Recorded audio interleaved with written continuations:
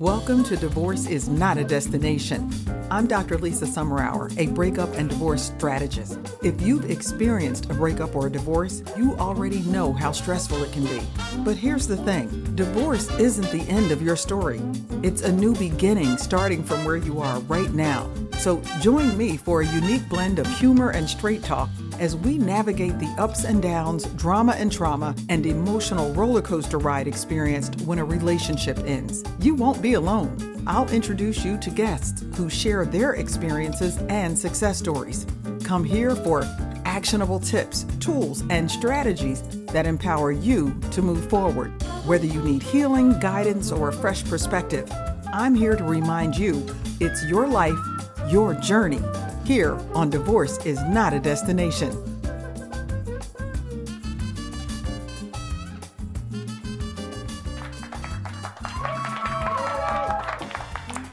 Good evening. Good evening. Hi, Jamali. It's good to see you here. I just quieted WaitBot. I am a little hoarse. I've been doing a lot of traveling the last 3 days. This week I had a death in my very close circle, and I went to the funeral Tuesday, and it was very quick. And so I have not been getting a lot of sleep, but I'm excited to be here today. I'm excited to be here every day, but I was really looking forward to this just to get back on here because we're doing this 4-part series. And I think because I'm getting so engrossed in the reading about narcissism that it's intriguing me. And I've been trying to devour everything that I possibly could and listen to a bunch of things, but I also invite you to do that too. So let me go ahead and get started. Welcome to Divorce is Not a Destination. And today's show, I am going to be doing, this is part 3 of my 4-part series. And tonight it's who narcissists target. Who narcissists target. And I'm inviting you to answer this question for yourself. Are you a target? Are you a magnet, rather? Are you a magnet for narcissists? I'm Dr. Lisa Summerour. I'll tell you my answer to that question as we go through this. I just had this conversation with a girlfriend. I'm a breakup and divorce strategist. I help people process the hurt, the devastation, and pain, any of the dysfunction that they've experienced from an unhealthy relationship. I want to see them move forward. I want them to emerge with this confidence and their ability, be confident in their ability to thrive beyond that relationship and live the life that they desire to live for themselves. I do believe that empowered people empower people. And I want to be a part of making that happen for individuals, one person at a time. And this show is an extension of my doing that through my coaching practice and my Divorce is Not a Destination program, and a book that I'm in the process of finishing right now. So this venue just gives me a great way to open the conversation up to a larger audience so that we can actually have a conversation and learn from each other. And I love having the live audience here, but as many of you know, this show is also streamed on some of your favorite streaming platforms, and it's also on my YouTube channel. So if you go to YouTube and type in Divorce is Not a Destination, you can find all of my previous episodes, and you can get caught up there. So I'm going to share information during this show, and then I will open this up for questions, comments, thoughts, reactions to whatever it is that I cover. And that's when I get a chance to hear what the audience is thinking. And because this program is really designed to help people who are coming through difficult relationships, I like to make sure that we all keep that in mind as we're sharing. I want to make sure that it's comfortable for anybody to listen to, whether it's an individual or someone who may be in a group that's going through support. I work with an organization that works with primarily women who have come out of abusive relationships. And if any of them want to get on here, I want to make sure that we're communicating in a way that is beneficial for them. So just keep that in mind as when I open the floor for comments or questions. And today, what I'm going to be looking at as I look at who narcissists target, I'm going to be focusing on 4 types of people. And depending on who you read and what you read, you'll see a lot of different things, but a lot of them will fit into one of these 4 categories. If you're of the opinion that they're not all looking for someone who is perceived to be weak or vulnerable or excessively needy, any of those things. And what I find, we talked about the first week, we talked about the difference between narcissistic traits and a narcissistic personality disorder. Narcissistic traits and a personality disorder. The second week, and I went through 9 of those traits. The second week, I talked about the 5 different types of narcissism. And so we know that there is a overt narcissist, which is the one that a lot of people tend to think about when they think about a narcissist. They think about that person who is just almost belligerent, like they're really confident. Um, they don't think really of anybody but themselves all the time in every situation. That's that overt not narcissist. But we also learned last week there is a covert narcissist that's much more low key, and just as troublesome if you're in a relationship with them. But tonight I'm going to be looking at the 4 types of people narcissists tend to be attracted to. And it doesn't mean these are the only types, but as you're listening, I want you to I want you to take notes and see if this sounds familiar to you. Because because you're like, oh my gosh, this is the last 3 people I dated. Or are you hearing some things that make you understand something about yourself or a relationship that you might have been in? And I say all that, and I'm going to go back to the beginning, that obviously we are not here diagnosing anyone. We don't have the ability to diagnose anyone as a narcissist. So we're primarily identifying for ourselves narcissistic traits, not saying that somebody definitely has the disorder. At the same time, I am sharing information with you so that you can listen to some of these markers and pay attention that if you start seeing a lot of these signs, it's not about you waiting for a medical diagnosis. You get to diagnose for yourself if this is somebody you want to continue dealing with, because you're already getting that feeling in your gut. My mom used to say, trust your gut, and she was so right. You're already getting that feeling in your gut that something about this is not feeling good to you. And honest to goodness, you don't need a clinical diagnosis for that to be 100% correct and enough. So trust yourself. Trust yourself. Obviously, if you're married to this person or you've been in some long-term relationship and you feel like it's warranted, then it would behoove you to try to get some medical advice.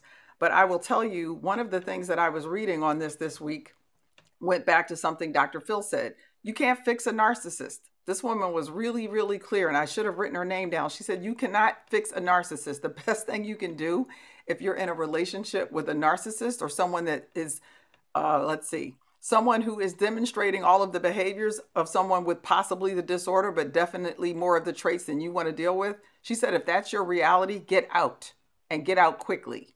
Get out as safely. I'm going to preface that safely, because one of the things that I'm learning in one of the coaching programs I'm in right now, most of the opportunities that we might see for somebody to leave don't look like opportunities for them. And it takes somebody 7 or 8 attempts to get out of an abusive relationship.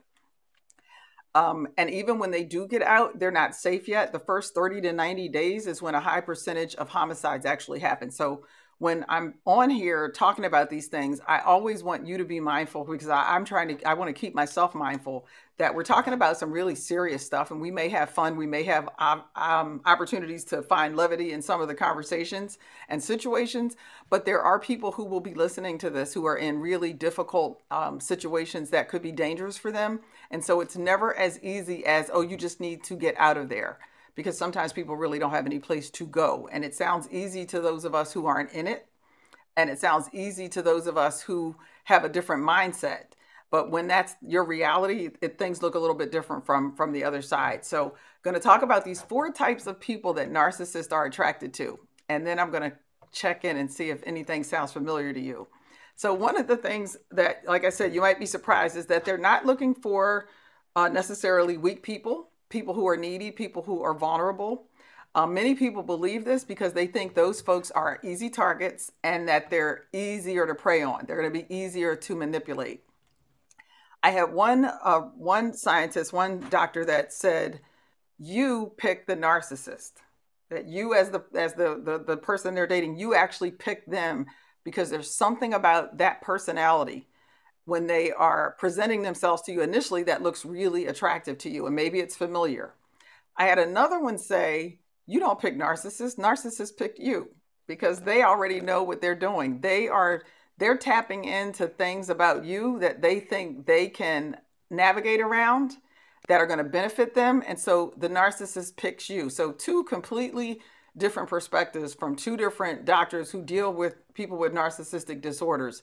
So I would say this. It's probably a little bit of both, and it could be an either or. at the end of the day, once you're involved with them, whether it's a few days, a few weeks, months, or whatever, it really doesn't matter who picked who. What you're learning now are some things for you to be aware of so that you're paying attention, so that you don't accidentally pick one if you can avoid it. What one of the coaches who works with people dealing with narcissists told me, she said, you're not going to see a lot of what they're doing in the beginning as being problematic right away, because that's how they design it. They're not coming in week one doing all of the crazy stuff that they might do 18 months in. In the beginning of the stages, they're the perfect chameleon. They're trying to be all the things that you seem to want or need or desire, so that they can ingratiate themselves to you, so that when they do start acting up, you're more likely to excuse it, because you're always trying to get back to who they were in the beginning. Like, well, I don't know what's going on with them. They weren't like this in the beginning. Something must be happening. I want to work with them. And we're going to talk about one of those types. So let's look at, they're looking for a certain type of person.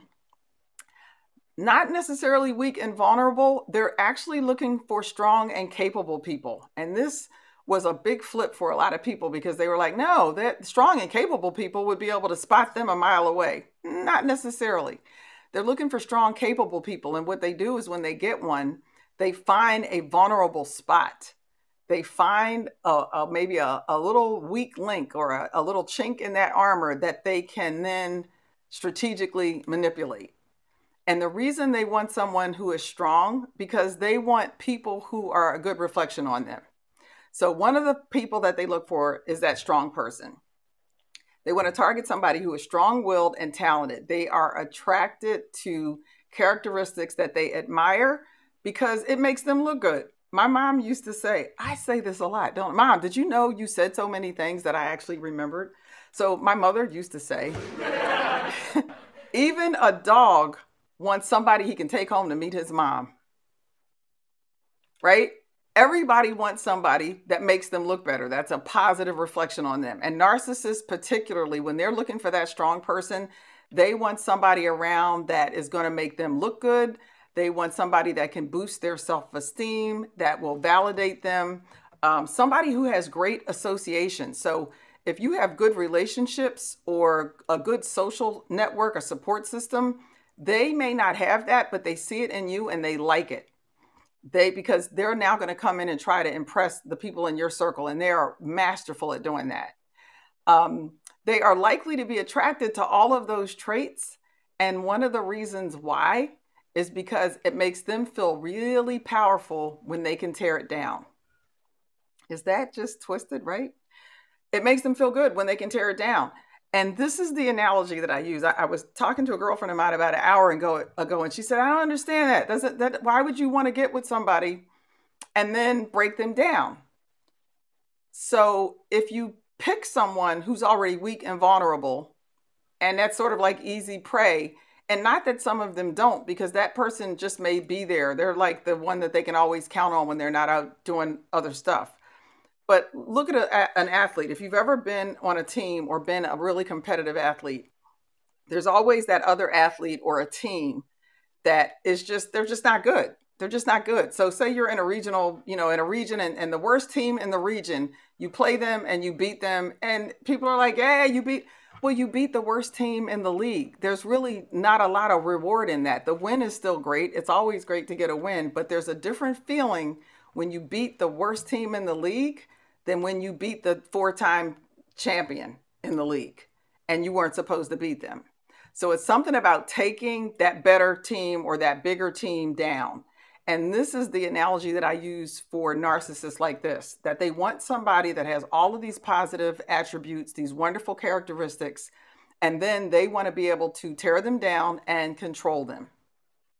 And so if you're strong, successful, you have financial stability, you have social status, you got a great circle of friends, and you seem to be moving forward in life, you could be a really good target for a narcissist, because you're that shiny thing that somebody who's an abuser wants to be able to control and then slowly tear down. And so that's one of them. Some narcissists actually go for certain types so that they can tear them down because it makes them feel better. Some people, you probably know friends, not that they are necessarily narcissistic, But you know people, or you work with people who are constantly insulting other people, and it makes them feel better. That's part of this mentality. It's like if I can find somebody who's got all their stuff together and then break them down, I feel better about myself. And that's somebody that's got such low self-esteem.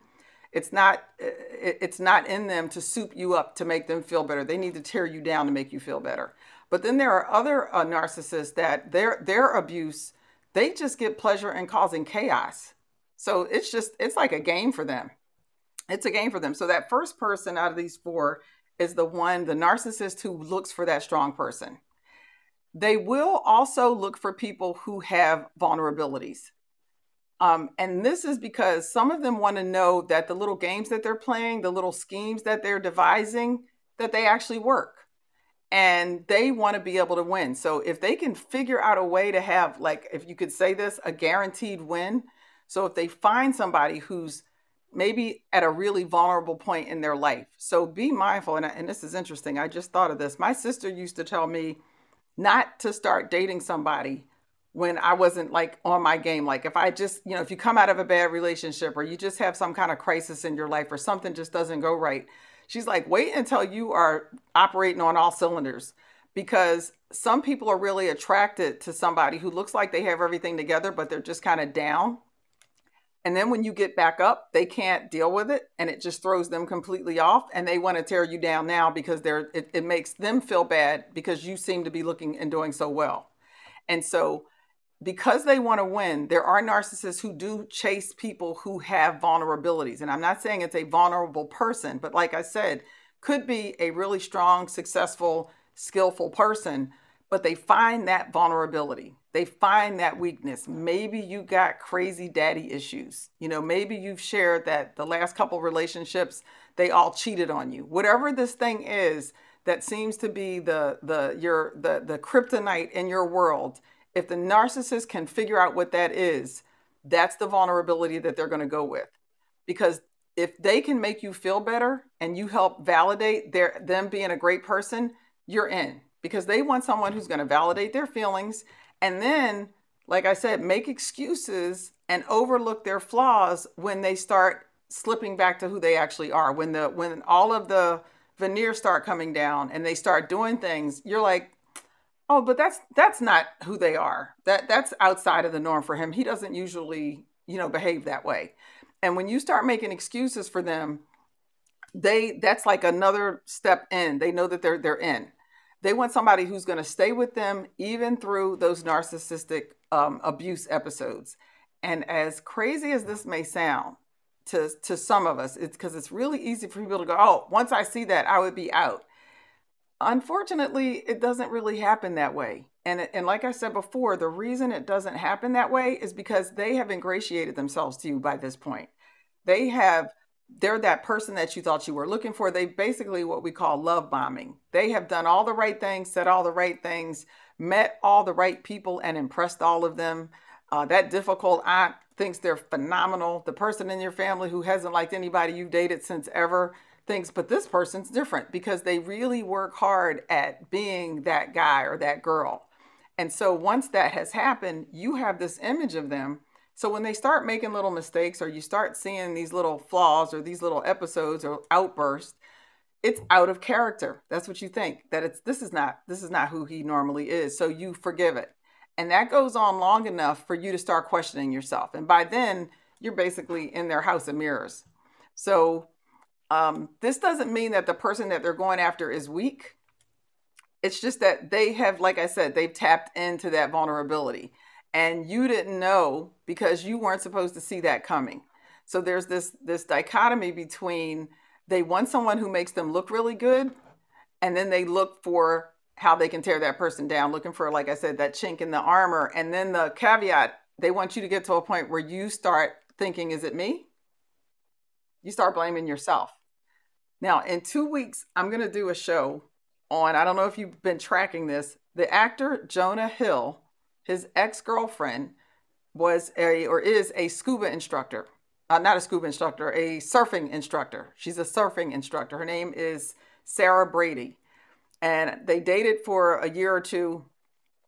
And she just recently started posting text messages that the two of them had exchanged a year ago when they were still together. And when you talk about taking blame for things or feeling bad about something, this person shared all of these things. And one of the things she wrote is every young girl should look at this so that if she has a guy talking to her like this, these should be signs for you to figure out your exit strategy to get out of the relationship because it's abusive language. And so I'm going to do a show in 2 weeks on this conversation, but I bring this up here not because I think Jonah Hill is a narcissist, so I don't want to put that out there. I am going to dissect their exchange because there's some really interesting conversation in there, even from her, where you kind of read it and go, wow, it's almost like she's feeling like she's done something wrong. And that's because the way he communicated to her, and apparently that's how the dynamic in the relationship had become, that she started kind of taking like, well, what can I do to fix this? She started thinking this was her fault or she could somehow fix this. And in the case of a narcissist, you're never going to fix it. This is just all part of the manipulation. There is no fix. If you think you fixed it, they will change the rules of the game. They will change the playing field all around so that even what looks like a fix will not be a fix now, and it will still be your fault. So it could be the things that they go after could be some trauma from your past. Maybe it's naivete. Maybe you're a little younger and they're using your inexperience to take advantage of that. Maybe, like I said, it's a string of bad relationships, or it could be your particular attachment style. And I did a series on the 4 attachment styles. Anxious attachment in particular would be one that would come to mind for me. If you have if you're really high on the anxious attachment style, it's probably going to be a lot easier for a narcissist to get you to start feeling like a lot of this is your fault, because that comes with a lot of its own insecurity and this need or real strong desire to want to stay in the relationship. So you might be more susceptible to the mind games that a narcissist is going to play. But mind you, narcissists typically they're chasing a unicorn. They're chasing something that doesn't even exist. They are looking for perfection that doesn't exist anywhere. And the reason it's important to understand that is because when you're chasing something that's impossible to catch or impossible to find because it's not out there, you are always going to end up disappointed. And that is what happens with a narcissist. They have unrealistic expectations about what their partner should be, how their partner should be, and who their partner should be. And this is a new phrase that I learned this week, and now I'm going to share it with you. It's called object constancy. Object constancy. Object constancy for most of us is our ability to maintain a positive emotional connection with somebody, even if they have hurt you or gotten you angry or disappointed you in some way. And nothing major, just regular life. It could be a family member, a friend, a neighbor, somebody that you've got an emotional bond with, does something that disappoints you, hurts you, and you can recover from it. You still can look at that person in a positive light. You can maintain an emotional connection even if they are physically away from you. There's distance. Narcissists have what they call an unstable object constancy, which means they're going to be really unhappy when all the shine of the relationship wears off. When they have their feelings hurt, or you tell them they're doing something that you don't approve of, you want them to change something about themselves. Basically, when your human flaws start showing, when you're not showering them with praise, when you notice and speak about an imperfection, or maybe you have a need that's not being met, narcissists are going to be done. That's when they start. They don't just look for chinks in the armor at that point. They are using a sledgehammer. They're breaking the glass. They now are going to start looking at you because they have unrealistic vision as well. They will see things and magnify the problem. And now you will become the enemy because you had the audacity to decide that they were not perfect. And so their inability to have a stable object constancy, their unstable object constancy causes them to just go off kilter with that. So that's something to look at. So if any of this is sounding familiar, maybe not you, but someone you know has been in one of these relationships, hopefully this is bringing a little clarity, even if it's one from your past. If this sounds like, wow, that's somebody that I used to date, and this sounds woefully familiar. So the third type, type A personalities, type A people also are attractive to narcissists, which is interesting. And my mom told me I was type A. I think I was 5. I didn't know what it meant. I knew it was, I couldn't tell if it was a compliment or not. Mom, was it? Anyway, type A personalities, attractive to narcissists. Now, this is something I looked up because type A and type B, they're both on a continuum. So you can be a type A personality and be here on the continuum or here on the continuum. There isn't just like, oh, if you're type A, you're here. Because all the way on one end, they're competitive, really time specific, can be hostile and aggressive. That's all the way to the extreme end of type A. And then all the way to the other end where you're at type B, relaxed, patient, easygoing. So somewhere in there on that spectrum, if you're type A, you've got a range. You may not be as competitive as other type A's. You may not be hostile or aggressive at all. And so know that, because I just don't like pigeonholing people thinking, well, if you're type A, you're all like this, and we're not all the same. Here are some of the more moderate attributes. They tend to have many strengths. They like being inspirational. They like pushing other people to succeed. We got a couple people on here like that. But they can also be, those traits can make them attractive to narcissists, mainly because of some of the things I shared already. They like people who are go-getters. They like people who are successful. They like people who operate in nice social circles. They like anybody who, if they're with them, it's a good reflection, a positive reflection on them. The other thing about type A personalities that make them really attractive to narcissists is type A's tend to want to give more than they receive. They want to give more than they receive. And I like this because it says extreme type A personality. They will say no. This is extreme. Remember I said type A all by itself. Forget type B. Type A runs on a continuum. So you could be at one end or the other. An extreme personality for type A is the person that says no to anybody doing them favors. They are, and I've got friends like this. They're always saying no.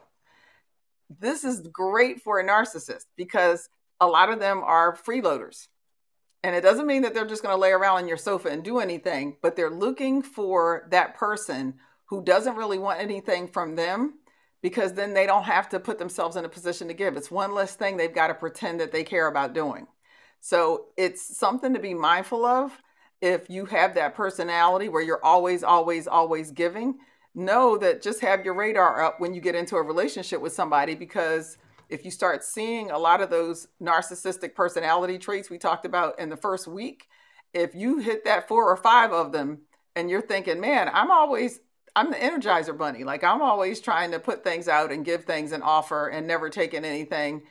But this person's not reciprocating. And while I don't ask for it and I tend not to want it, maybe I need to just see if they have the capacity to reciprocate, just to find out. Because one day you might need something and you find out you're with somebody that doesn't know how to give it or doesn't have it to give. Type A's also tend to be pretty logical people, which is a good trait for the most part, right? This is the thing with a narcissist. If you're logical, and I'm going to say we tend to look for explanations for everything. So we're trying to make the pieces to the puzzle make sense. So if we're dealing with somebody who does something that now it looks like out of character because they started off, giving us everything we thought we wanted and being that cool, neat person and impressing all of our friends and family. And now we start seeing this other side of them where we're like, oh, that wasn't kind of cool. You go, you know what? But that's out of character. They've never acted like that before. They've had a rough week at work. We will start making excuses, not because we're daft, but because we are so reasonable and logical. We just think that logical people do logical things. And if it's out of character, there's a reason for it. Unfortunately, with a narcissist, when we do that, it helps them create this alibi that they didn't have to think up for their bad behavior that is only going to continue to get worse. So I will put this in as like a commercial here. If you realize that's you, or you realize this could be the kind of relationship that I'm in, or you realize already now that you were in a relationship like this, it's not about beating up on yourself. because, as most therapists will tell you, it's really not as easy to spot them as you might think it is. And you may not notice it until you're in it. But when you hear these things, the reason I love having these conversations is because it will be in your mind now. And if you're talking to a friend who's describing a person that they're involved with, you might want to say, hey, this might be a good time for you to go talk to a therapist. Share with them what you're sharing with me. And let's see if you're dealing with somebody that has more of these traits than you want to deal with. Doesn't matter, like I said, it doesn't matter if they never get diagnosed as having a narcissistic personality disorder. We're not here to be clinicians. I'm here to get you to pay attention so that you can decide for yourself. I don't care if he's not diagnosed or she's not diagnosed. What I care about is I'm seeing more traits than I want to live with, and it's time for an exit plan. It's like Noah, what's that guy's name? Jonah Hill's ex-girlfriend said, if you have a boyfriend talking to you like this, it's time for you to have an exit strategy. So we don't want to inadvertently help them with these alibis. So sometimes it might be good to just sit back and just take note. Just be the observer in the relationship for a while and see what's going to happen. Don't prejudge. Don't make these positive assumptions about what you think is happening. Just don't put any weight on it at all. And see if you start seeing a pattern. Check if you see a pattern. This is another good reason to keep a journal. Because the desire to understand could be the problem. I had a conversation this week, heard a young woman talking about the early part of her relationship. She was talking to her boyfriend, and she said, look, I'm pretty much a loner. She said, I'm not real big on a lot of humans. So that isn't something that would surprise me in somebody that I'm dating. She said, he used the term, I'm really territorial. And she said, I heard it. And she had that feeling. Remember I said, my mom said, trust your gut, trust your gut. She had that feeling in her gut. She said something about it didn't sit right. But she said, he's been, really good. He's a gentleman, blah, blah, blah, blah, blah. She said, and I just slept on it a day or so. And she just said, you know what? He's probably just traditional. He said he was a traditional guy. And that's his way of saying, I want my woman to be my woman and we're going to do things together. And she rationalized it. She went into that logical brain and rationalized it. Later on, she found out that he meant territorial in the worst sense of the term. Now, I don't know if any of you heard territorial, would you think that could possibly be a compliment? I don't know. But it just goes to show that if we rationalize on their behalf without having a conversation, even a question at that point might not have been a bad idea to say, when you say territorial, what do you mean? Or tell me what that looks like. And the other thing that we can do is just sit with it for a bit. Take a couple of weeks and see what that might look like and how is it feeling. And if you're still getting that feeling in your gut that is basically saying, why are we still here? It's okay to pay attention to that. And again, we don't need a therapist to approve that. You can approve that all by yourself. So the problem with this thing about narcissists is that they're playing this game that we don't know they're playing. And as soon as you think you might have caught on, they change the rules on you.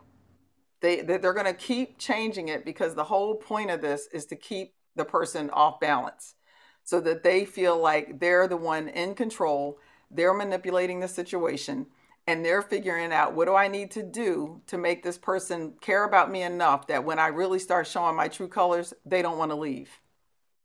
So that was the third person. The fourth one, somebody who is highly empathetic. Somebody who is highly empathetic, because empaths have a lot of compassion and a lot of understanding, and they are givers. And the narcissist thrives on someone who worships them. So this is the thing. You may not be worshiping them, but that feeling of that empathetic feeling of compassion and understanding, that's the person who's like, no, so tell me what's going on. You seem like you're having a bad day, or look, I really want to understand why this happened. And that kind of compassion and that leaning in for them feeds that desire to be worshiped.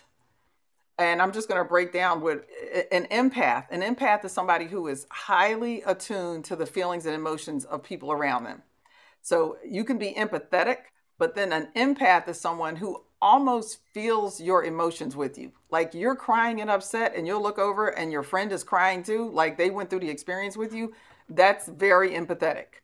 And it's this ability to discern what other people are feeling. It just goes beyond being empathetic to being an empath, right?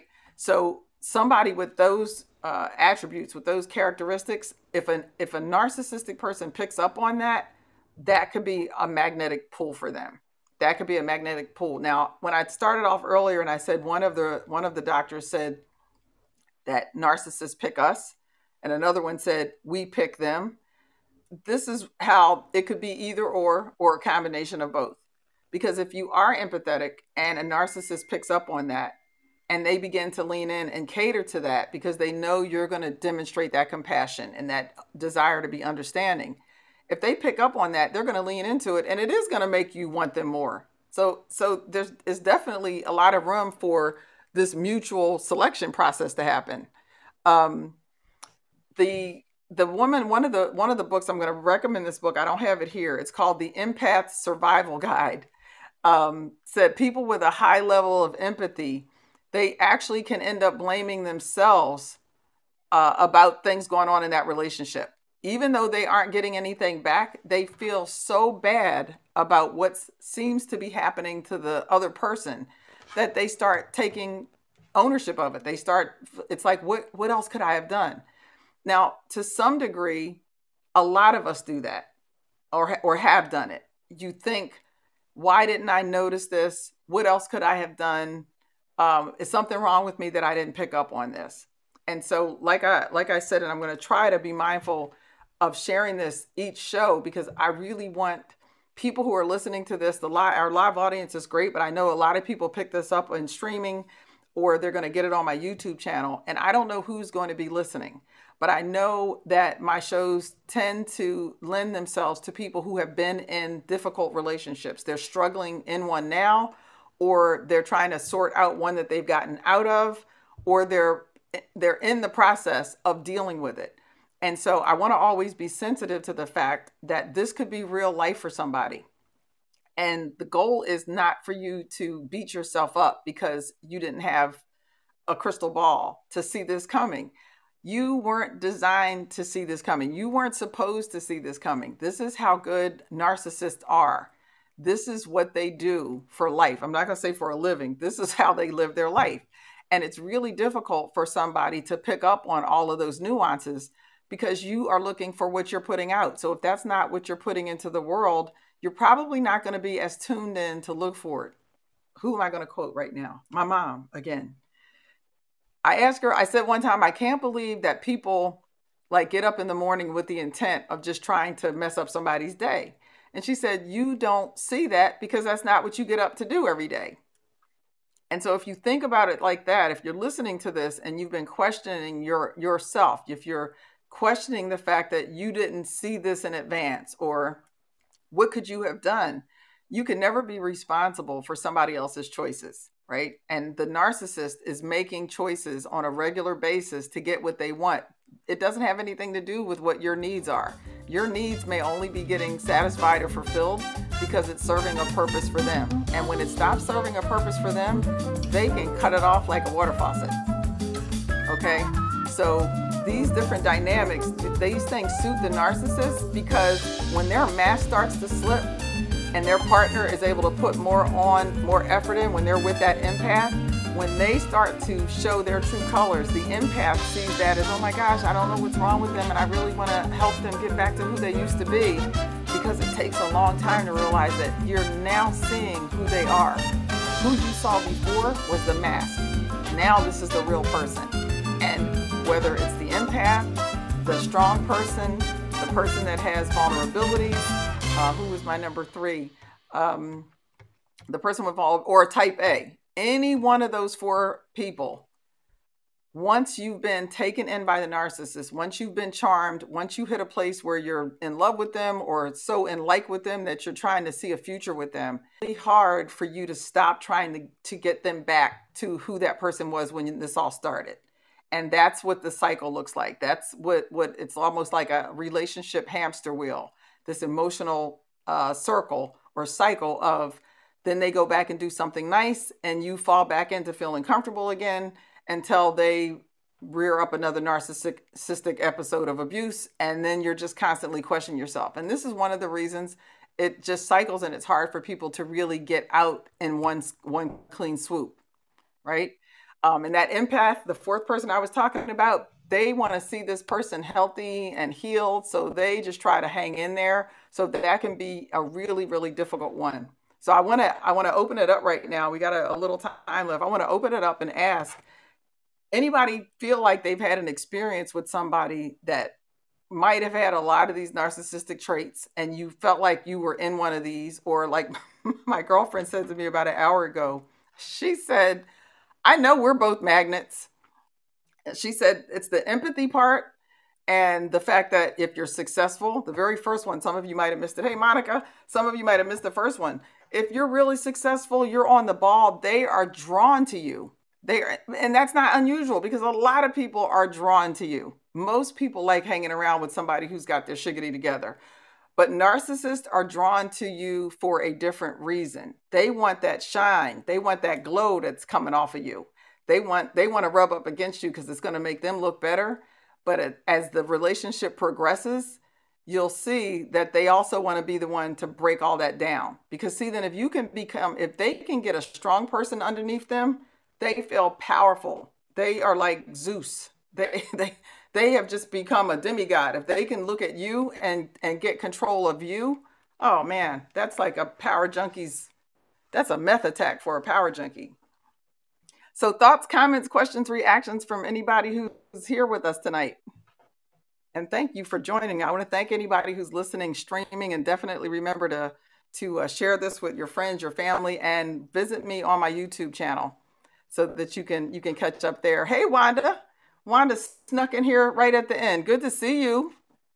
For those of you who don't know, Wanda was out here visiting with us last week. Matter of fact, Wanda, folks that don't know, I sew, and I'm actually wearing something that I made last week while Wanda was here, so she got to see it.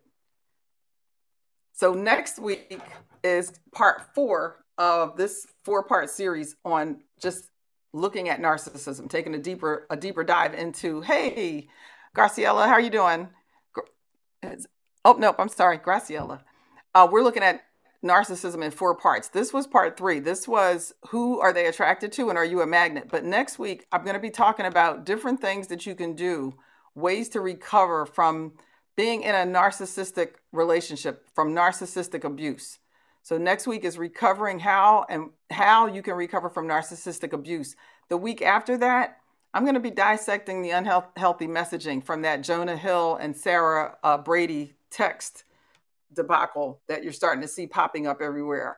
And it really is an interesting thing because it's interesting for somebody to open up. And she said she didn't even share all of the bad stuff. She said she really wanted to show some respect to his family, his new girlfriend that just had a baby. She said, but she just thought it was important for people to hear this because she said it's emotional abuse. It's emotional abuse. And to be able to read their conversation back and forth and to hear this dialogue, it really is a great lesson for people who I work with and for all of us. She said young girls should look at it. I think everybody should look at it because if these conversations sound remotely familiar, you should probably take a step back and question what's going on in the relationship that you're in, because it may not be a healthy relationship. And this may be the impetus for you to figure out, how can I get out of this? Maybe I need to get some help and figure out, was I in this longer than I should have been? Or when did this get to a point where I realized it wasn't healthy? And now I'm ready to get out of it. So that's the next 2 weeks, recovering from narcissistic abuse and dissecting those Jonah Hill and Sarah Brady text messages. So I am going to say goodnight. I don't see anybody here with their hand up, so I am going to let you go. I want to thank everybody for joining me tonight, and I will see you here next Thursday on Divorce is Not a Destination. Good night, everybody. Bye.